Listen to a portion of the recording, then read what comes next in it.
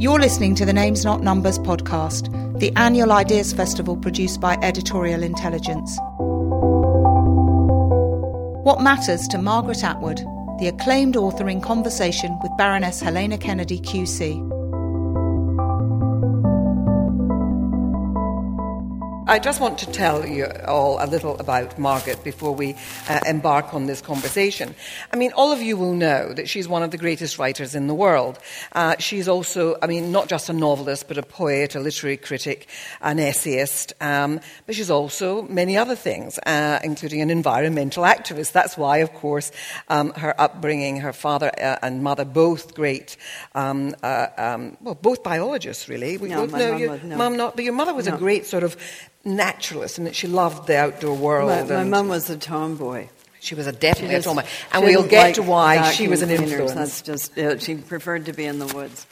And being in the woods was where you spent a lot of your time as you were growing up. Very true. Yes. But as well as being one of the world's greatest writers, you are also an environmental activist, but you've become this great influence on people's lives. And apparently, if you ask people, more people than for most other writers say that you were someone who changed in some way their life. They say that to you, don't they, when they come and get you to sign their books? We don't go into the details. How it changed their life. Exactly how. Margaret has won more prizes, I think, than any other writer. Some of them well known to us, the Arthur C. Clarke Award, the Princess Asturias Award. She won the Booker Prize. She's won the Governor General's Award in Canada twice. But in all of those prizes has also again and again been shortlisted because, she is one of the stars in our firmament. As I say, a writer across the board, but best known for her novels. But I do want to recommend to all of you that you go off and read her poetry as well, which is sublime. You're really prolific. I mean, are you one of those people who gets up at 5 o'clock every morning and says, I have to do 7 hours or something? No, I'm not even really prolific. I'm just quite old. So if you take the number of years and then the number of books, and divide the number of books into the number of years. You mean you're not really prolific at all? Not really. As prolific as Joyce Carol Oates. I'm just a slouch compared to that. Oh, I see. But to answer your question, no, I don't get up in the morning in that way. I'm glad. Although I might get up in the morning, as I used to do in high school, and think, oh no. And turn over. It's due tomorrow. Yeah. So I can no longer pull the all-nighters. But there is quite a lot of procrastination involved. But it gives you thinking time. That's a very nice way of putting it. But somebody also told me that you could read, that she once gave you a book and that you got up the following morning and came and told her exactly what you thought of it because you'd obviously spent, an hour or two and managed to get through this thing. Are you a very fast reader? I'm an incessant reader. Mm-hmm. I'm also quite fast. But remember, up in the woods, nothing else to do when it rained. Yeah. So reading and writing. So no theater, no school, no library, no village, no electricity, no television, no cinema. And you went to school quite late. I mean, you didn't go to school until... No, I didn't spend a full year in school till I was 12, but I went to school once there was some. Yeah. But in the winters, only in the winters. I'm just going to give you some quotes about your writing. You're described as a scintillating wordsmith, wildly subversive, a woman with a ravenous intellect. I like that, ravenous intellect. But you're seen as subversive. That appeals to me. In what way do you think you're subversive? Well, this is not me. This is people talking about you. I know, but that's their problem. I just think I'm a fairly ordinary person who's always right. Who's always right. But you're very clear that when people say that you write science fiction, you say no, you write social science fiction. That you're writing speculative fiction. Well, it all depends on how we're going to define the terms, doesn't it? And the sad truth is that when people say science fiction, mostly they mean the rocket ships, the skin-tight clothing, and the other planets. There's no other planets. They mostly mean that. And yes, whereas I confine myself to this planet, not that I don't like reading about the others. I'm just not good at writing them, and I like reading about dragons too. That would be called fantasy. And when you put the dragons on other planets, that's called science fiction fantasy. And when you combine the dragons, the other planets, and Bronze Age weaponry, that's sword and sorcery science fiction. It's hard keeping up with it. Yeah, so therefore, if everybody else is going to do those sub-terms, I think we need one that indicates that, unfortunately, none of those things will be found in my books. Otherwise, there will be some annoyed readers. But people really, you are associated very much in people's minds now with this a sense of the apocalyptic, the kind of the if we're not careful, this is where our journey could take us, and that obviously is a source of fascination to you. It's a long, long, long, long, long, long tradition, beginning even before Noah. So it's in the Epic of Gilgamesh, if we must go back that far. And also in Greek mythology, there was a flood. So there have been these wipeout events. Maybe it's a distant memory of some almost wipeout events that the human race, in fact, did go through. So it's been on our minds. And in the 19th century, we wrote so many utopias that Gilbert and Sullivan did a musical making fun of them called Utopia Limited. So it was the form of the 19th century. They churned them out in huge numbers.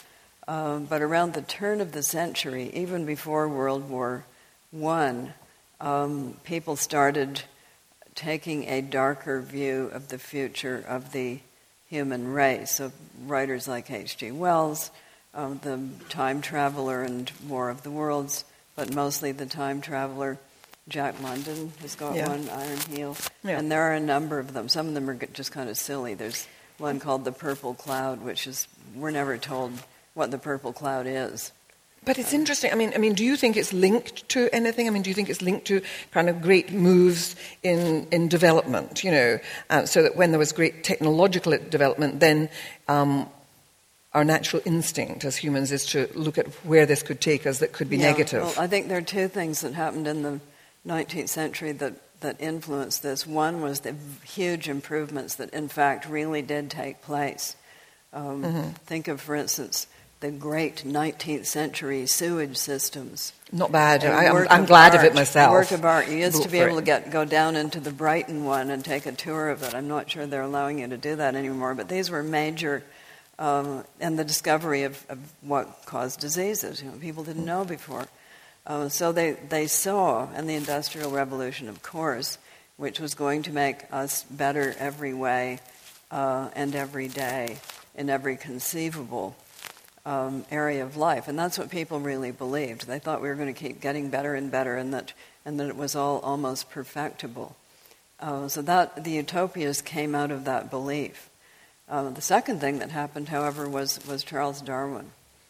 And if you can think of evolution, you probably know the rather erroneous family tree of human beings, which is so widespread, beginning with the nape and more and more upright posture and ending in a stockbroker. You've probably seen that one. The briefcase being the final evolutionary development.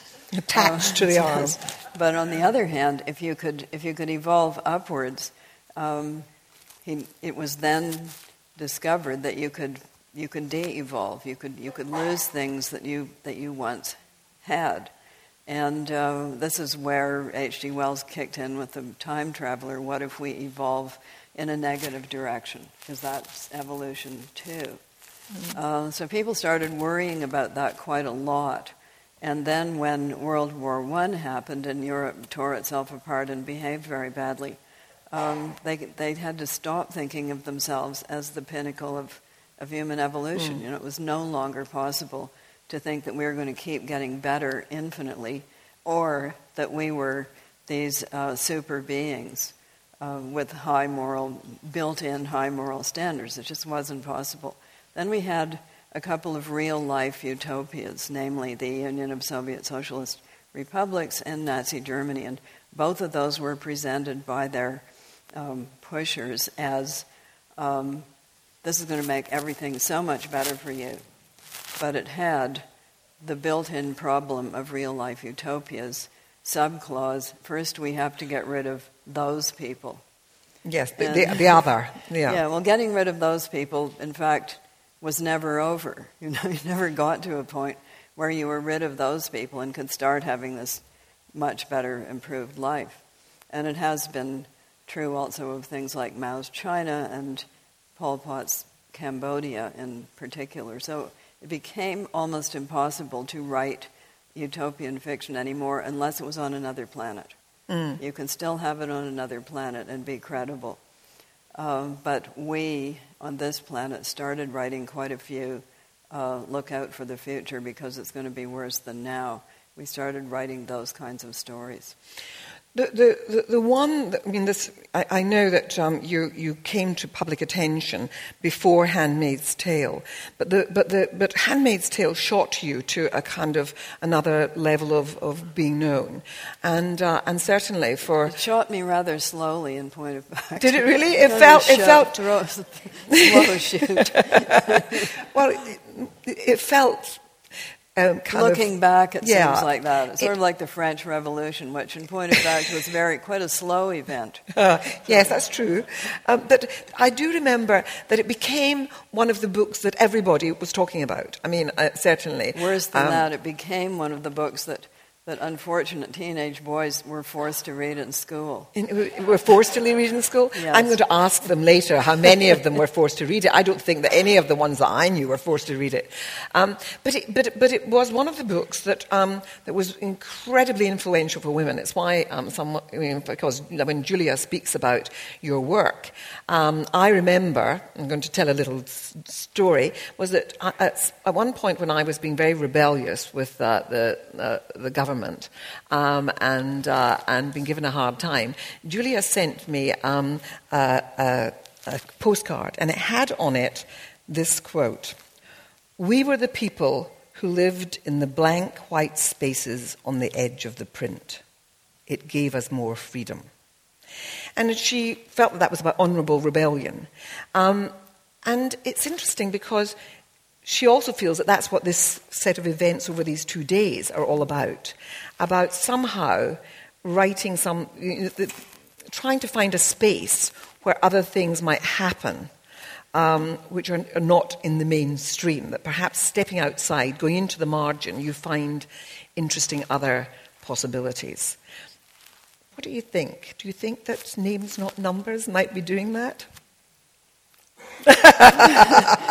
That's called putting a girl on the spot. You only know these things afterwards. So, as I say, it was a slow shoot, and nobody knew that it was going to have that effect.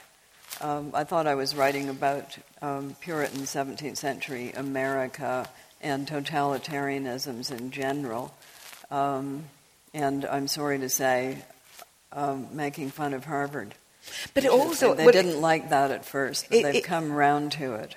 Yeah, it was, but it was also it spoke to many women about feminism, and though you actually were writing about feminist issues before the women's movement. Yeah, we don't even need to call them feminist issues. Let's call them power structures in society. Yeah, because feminist, that puts it in a little box, yeah, playground all of its own just for girls. Whereas you cannot change the position of women in society without also changing the position of men. Sure. It is a joined at the hip thing, and it is like one of those old barometers in which there were two little figures. I'm sorry to say that fair weather was women and storms were men.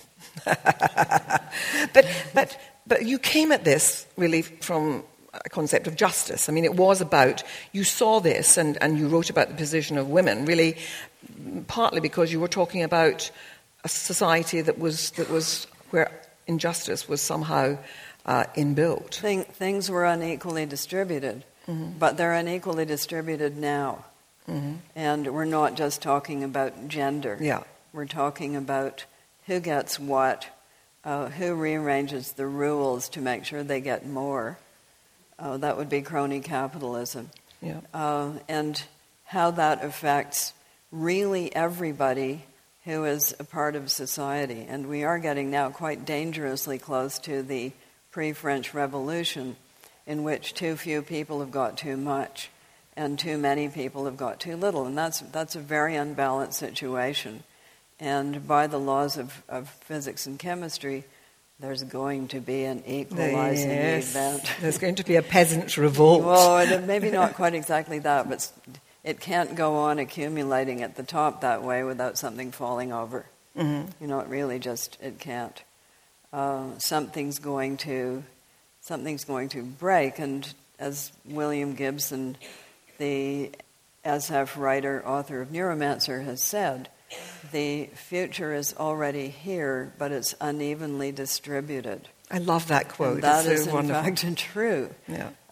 So there are parts of the world where you're already seeing a big breakdown of previously viable infrastructures in the society because it's just not working. Anyway, that's a whole other thing. You were wondering about women. No, I think that some people will ask you about women, and it's only one. It's only but it's one part of the whole. And sometimes, in arguing the position of women, your point about how it's actually a much more whole thing about injustice, and has to be seen in that way. And I think that's the position from which I come. The other thing is that women cannot, quotes, get power all by themselves. Yeah. There's always has to be a certain number of committed men who think who agree that that's the way it should equalize out more, and that it might be good for them too. Well, and whether sometimes they think that, sometimes they just are fair-minded people like John Stuart Mill with forceful wives. And it's quite, but they think of it as a whole problem, not just as women over here. So, and I think it has to be seen as a whole problem. And one of the things that not all society all over the world, but certain parts of Western society now have to deal with is, okay, we've improved the position of women, we've done this and that and this and that and this and that, but it is a balance.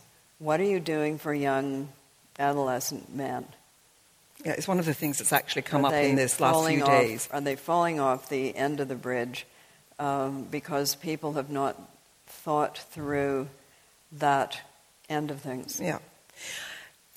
In your writing, I mean, one of the things that is fascinating to me is the way that you've continued to sort of be ahead of the game in recognizing things that are going to present us with ethical or other problems, legal problems. And in Handmaid's Tale, I mean, you actually engage with the whole business of fertility and the ways in which advances in, with regard to women's fertility could be abused. And I saw that again when you were dealing with the whole business of genetics and the sort of gene splicing and creating a sort of genetically modified people in the Crakers in Oryx and Crake. That somehow, before these things were being publicly debated about a possible downside, you were on the game already. Do you read scientific journals? Yes. Yes. Yes. Not just, I read pop science. Mm-hmm. So pop science is the kind with colorful pictures. A lot of things that colorful pictures are of aren't really that color. Yeah, but it makes it look very attractive. Yes. And so I like those kinds. And I like the kinds where the people have done the research and will tell me the results without me actually having to do it. But I did grow up with the biologists. And one of the first things any real scientist is going to question about any study is, okay, who did it? Has it been peer-reviewed? Is it replicable? Can somebody else use the same method and get the same result? And how credible is this? And what about this other thing that they may not have thought about? So my dad used to tell a joke about the scientist who's doing a study on what makes people drunk.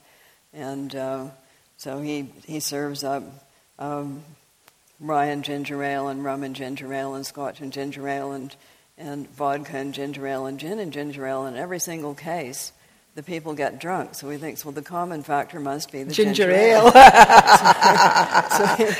So you have to... science is always questioning itself, which means that its enemies are saying, well, they were wrong about that. The beauty of it is that when they are wrong about that, they say they were wrong about that most of the time.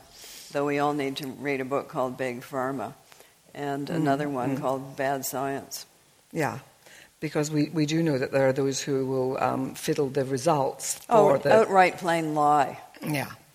And then not be questioned by people who happen to think their story is a sexy story. That's what happened with the link between autism and vaccination. It's just a lie. But where does the corruption lie? It's usually in money. Not always. But Sometimes not always. It's just plain old credibility of people, and they're given a story they would rather believe.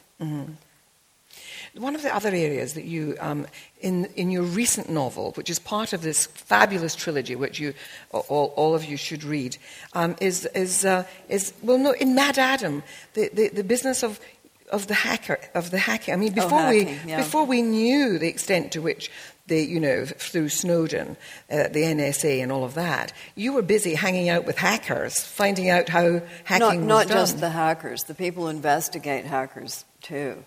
So there is an organization in Toronto where I live called the Citizen Lab. You can find it online.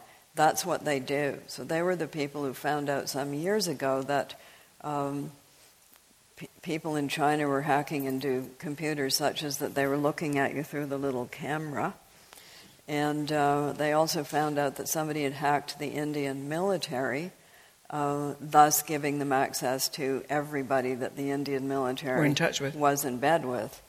And they have a very, very interesting conference every year, which takes a theme in this area. And the first one that I went to, they had all of these experts on the internet up on stage, and they said, so our theme this year is internet security. And then they all started laughing.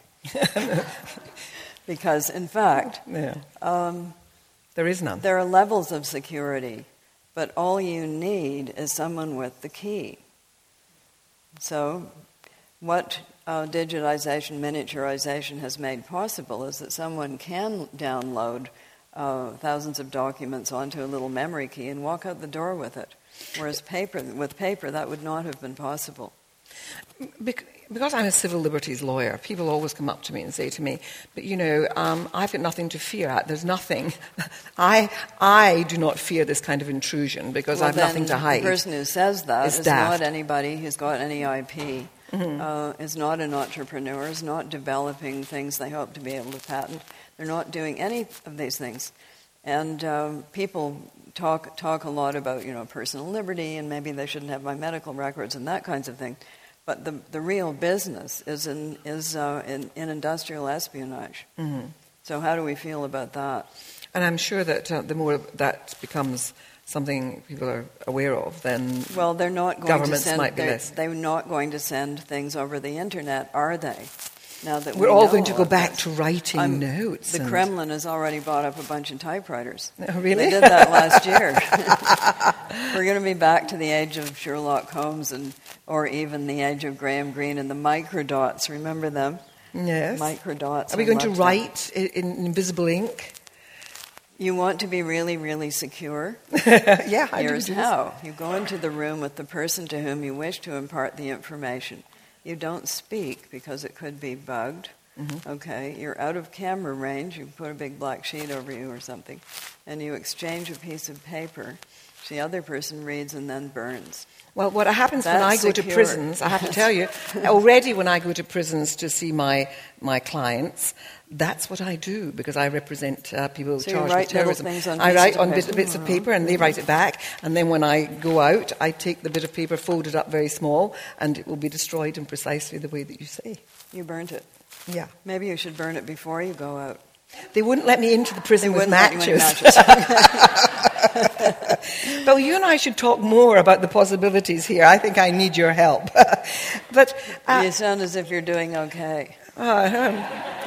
But I want our session here is about what matters to Margaret Atwood, and obviously you are interested in the direction of travel, what the downsides of certain things could be, and you're alert to all of that, and you're ahead of the game on it because you're interested in science. Not many people in the literary world actually are as knowledgeable about science as you are. But what are the other things that are kind of keeping you awake at night? There are no other things. Or to put it in a short form, unless we pay a lot more attention to the natural world, we're going down. Short form, if we kill the ocean, never mind the ants. Ants are important, bees are important. But if we kill the ocean, there goes our oxygen supply. Oxygen was made 1.9 billion years ago by a plant form.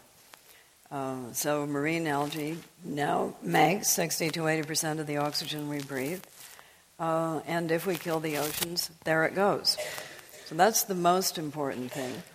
Now, mind you, unless we spill a lot of Agent Orange into the ocean tomorrow, I'm probably going to be, can I use the D word here? You can. I'm going to be the D word before that happens. Mm-hmm. So it won't be my problem. But it will be the problem of a lot of you. And if I were you, I'd start thinking about that pretty quickly and start doing something about toxins we're dumping into the ocean and the plastic problem. Because this is what's going to kill us eventually, never mind global warming. Global, they're joined, by the way. If the temperature if the oceans heat up to a certain extent, there goes our oxygen supply anyway. You've become quite a voice on the whole business of environmental issues and on global climate change and global warming. Do you think that your fame has been helpful in trying to get this onto a higher level in the agenda, or not is it really? Not really? No. People think if you're a writer, you're a flake anyway. So, yes, you can draw attention to other people's studies and things that people who are doing the chemistry and physics are saying, but they're not going to believe you just because you're a well-known writer. It's a bit of a Cassandra thing. Well, of course, she writes science fiction. Science fiction, by the way, can also be a derogatory term, meaning flaky and weird. Mm. But on that business, Canada is an interesting.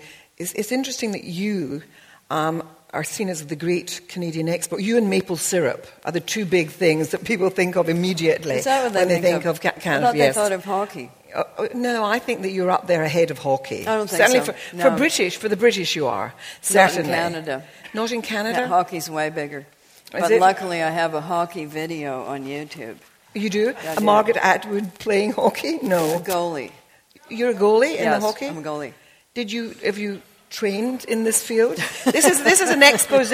None of you knew this before. No, you didn't. Yeah. Okay, so you go on, you put Rick Mercer, Margaret Atwood goalie, and you can see the goalie video. And you're getting lots of hits? Oh, this was several years ago. Yes, it's been well viewed. Okay. But you've become the kind of voice for Canada. And hockey. And hockey. You, maple syrup, and hockey, okay. And one of the things that you write about, though, is somehow what it is that makes Canada this place where, for me as a lawyer, it is one of the great beacons in the world around issues like human rights. Well, that's okay. Our government's whittling away at that. Your current government's not doing too well on it, but by and large, you've produced great judges. All those people, Louise Arbour now, the High Commissioner at the UN on human rights, those fabulous judges, and a lot of them women, led the way on getting women into the higher judiciary. Lots of good decisions on tons of things to do with human rights. Bad track record on the treatment of the Native Canadians. And you've written about something that has captivated me, which was the business of the sort of victim-victor aspect. This goes way back to 1972. Yeah, but it's remained a debating issue in Canada. And I was at something recently they're creating a new museum of human rights, and it was one of the things that they spoke about when people were thrilled and excited that I was going to have this opportunity of meeting you, said that you were the person who actually raised this issue of how in the kind of national psyche there is this division, this sense of victimhood and this sense of being victim. Can you explain to people what you mean? Who's up, who's up and who's down? Yes. Okay, what we're talking about is a 1972 book called Survival, which came out of the fact that I was a part founder of a small publishing company in the 60s because we didn't have publishing companies that would publish the work of new writers. So a couple of publishing houses were instituted then, and as usual with publishing houses, we found that if we were publishing only poetry and literary fiction, we were going to go broke. So we had to have a line of books on more widely available subjects. So we had one called Law, which was how to do your own divorce, write your own will. This is before the idiot guides. We kind of were early idiot guide writers. Yeah. We had one called VD, which was the first book on venereal disease, sort of how-to book of... Mm-hmm. We got as far as warts. We didn't get as far as AIDS. These were the books that were supporting our literary line. And so I said, let's do one on Canadian literature, because there isn't one. There wasn't one at that time. So we did it, and we did it fairly quickly. That's the book you're talking about. Yeah. And we thought we would sell maybe 5,000 copies, tops. But it hit a nerve, and it became a mega bestseller because it was about... what is the core of the Canadian psyche as revealed through the literature? How does it differ from American literature on the one hand and British literature on the other hand? And this was part of the syndrome that I was exploring. So it's called A Thematic Guide to Canadian Literature. It looks at nature in relation to people. The second chapter is First Peoples. It's the Aboriginal issue. And it does have a chapter on women. It's got a chapter on Quebec and so forth. And so that was one of the magnifying glasses that were being brought to bear on the distinctions in Canadian literature. What are its themes? What are its approaches? Give you an example. American literature, just take animals. American literature, you kill the whale. Mm-hmm. Or the bear. And in Canadian? You still kill the animal, but it's the animal telling the story. Oh, yeah. So it looks quite different. It looks quite different that way around. Yeah. Okay. I think that people are going to want to come in and talk with you, but I want to just do a little quote from you. You said at one stage that the act of naming is the great and solemn consolation of mankind. Did I say that? You did, actually. Did you not know that? Sounds you like say these wise things. Else. No. And of course, naming is one of the things that we feel that we're involved in here. The idea of identity, the issue that you took up with Canadian identity. I'd like people to come in the audience and ask Margaret some questions about the things that they associate with her wonderful writing. Can we take the microphones there? Can we up the lights a little bit so that we can see? There's a hand there to the right, I can see, just up here, please. Peter Bale. Mark, may I ask you two questions? Could anyone other than a Canadian have written the books that you have? And your description of dystopian, utopian societies, are you a little bit worried that perhaps some in Silicon Valley now are in exactly that mindset? Okay, so The first question was, could anyone other than a Canadian have written the books that I have written? Okay, a scientist would say it's impossible to answer that question because there is no control case. You see? So you You can't get a non-Canadian and put them in exactly the same circumstances as me, except not in Canada, and then see what would come out. It's just not a possible question. I think that, I don't know, maybe some of them yes, others no. Silicon Valley? Silicon Valley, what was the question? Well, the question on Silicon Valley was, there's so much going on there now with the development of new technologies. Do you see something seriously dystopian coming out of all of that? Okay, so what are the things that are really necessary to make the new technologies work? You know what they are? The physical stuff that makes them go.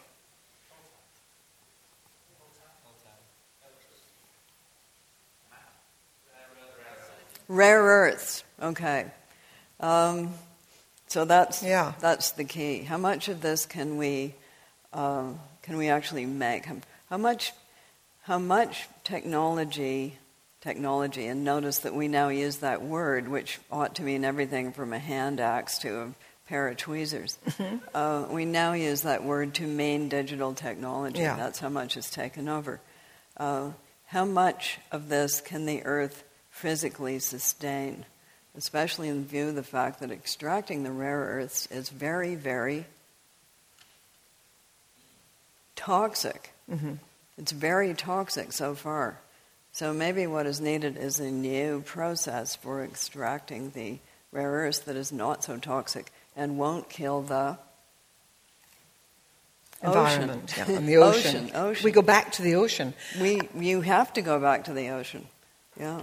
Young woman there, and then the gentleman over there. Thank you. You talked about boys in school being forced to read your books. Should we have an English literature curriculum? And how does that relate to the Western canon? Should we have a canon on our syllabus? Let's consider what kind of a being we are. We are preeminently a narrative being. If we look at ourselves and all of the other species on the planet, lots of other species have communication systems, often very good ones. Lots of them have memories, but their memories are within their lifetime. None of them, so far as we know, have grammars that include a past perfect or a future perfect. So Rover the dog is very unlikely to say, although he may say, I know when it's dinner time. It's always 6 o'clock, where's the person who's going to open the dog food. He certainly knows that. He knows I bit the postman yesterday and I look forward to doing it again today. But he's very unlikely to say, where did dogs come from in the first place? And where will I, Rover, personally go when I die? Or even, what is the future of dogs? But dogs are not writing dystopian literature. Or any other kind of literature. They do not tell those kinds of stories. So we, on the other hand, in the Pleistocene, I love the Pleistocene, it's so big. In the Pleistocene, we evidently evolved such that those with the ability to tell and understand stories had an evolutionary edge. And think of what that edge would give you. Instead of letting little Fergus go off and discover that that's a bad place to swim in the river because there are crocodiles there, which means that little Fergus will not grow up and pass on his genes, you can tell, possibly illustrated with song and dance, a very good story about people being eaten by crocodiles right over there and what you have to do to avoid it. So it's very, very beneficial to our species. In fact, we can't help it. We are a narrative being. Kids at the age of 1 can understand stories even before they can talk. So your real question is, should we pay any attention to storytelling in schools? Yes? No? And since you are in an English-speaking country, presumably those stories are going to be somehow in English, right? Mm-hmm. Why not? Kids are going to be assimilating stories anyway. So should you be studying them in school? Well, maybe kids might learn math outside of school too, but you might facilitate it a bit by teaching it to them. Good answer. We are naturally storytelling. We are not naturally algebraic. That you have to teach. And by the way, we're not naturally a reading and writing being. You have to learn that. But we are oral storytellers by nature. Mm-hmm. Given your approach and your analysis, Margaret, what form might this peasants' revolt take? Oh, you mean what should you look out for? Yeah. In this country or somewhere else? Let's say here. Let's say here. Well, I don't know. I haven't given it a lot of thought. But I would say if there's a crash like the 1930s and like the one that we did have in 2008, and by the way, some people did predict that and were told they were negative naysayers, and then bang, it all went down. I had the interesting experience of having a book out called Payback in October of 2008, which was about debt. So everybody thought I had some freaking crystal ball, which in fact I didn't. I'd just been reading the ads on the Canadian Underground, and there were so many of them saying, "We can help you get out of debt." I thought there must be a raving market in this, or there wouldn't be all these ads. So what form might it take? Well, probably you have to go...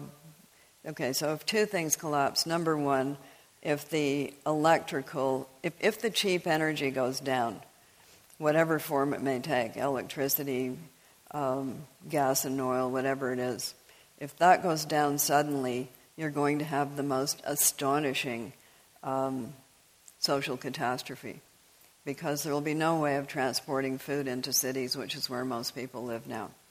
So for a while you might be able to dig up the dandelions on your lawn, but that will last for about 3 days. And then you're going to have the war of all against all. And no matter how much money you have, if you can't get out of there in a car or a plane, you're in there with everybody else, and you know what happens to money when there's nothing to buy. It becomes absolutely worthless. There's a great book called Frozen Desire, which is about money, and it's by James Buchan, a Scottish person. Very instructive book about money and just exactly what it is, how it works, and what it's good for. It is an entirely man-made symbol. It has no other function. You can't eat it, you can't wear it, you can't shelter under it. It's a symbol. And that's what we're living on. We are living in a symbolic universe that we made up. So when the real things that can translate back into aren't there anymore, the whole thing just goes poof. And you are back to the knives and hand axes. Well, you've all been warned. Yeah, well, I would say look out for this, look out for the system. Don't let happen what just happened, and don't let too much accumulate at the top, because then it will just all topple over. For any of you who have not read a book by Margaret Atwood, and I can't believe that there's anyone in this room, but I can honestly say that the joy of the language, the wit, the fun, I promise you, in this dystopia there is a lot of laughter. So I want to thank you for enriching our lives, for coming and being with us today, and just... Being a little dark, it's true, but never mind. No, not always dark.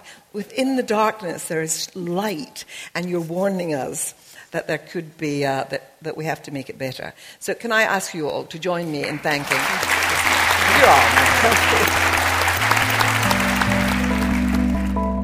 This podcast was produced by Sarah Peters for Editorial Intelligence, with thanks to Vodafone, FT Weekend, CNN, GQ, and all the partners and participants who made and make Names Not Numbers possible. Thank you for listening.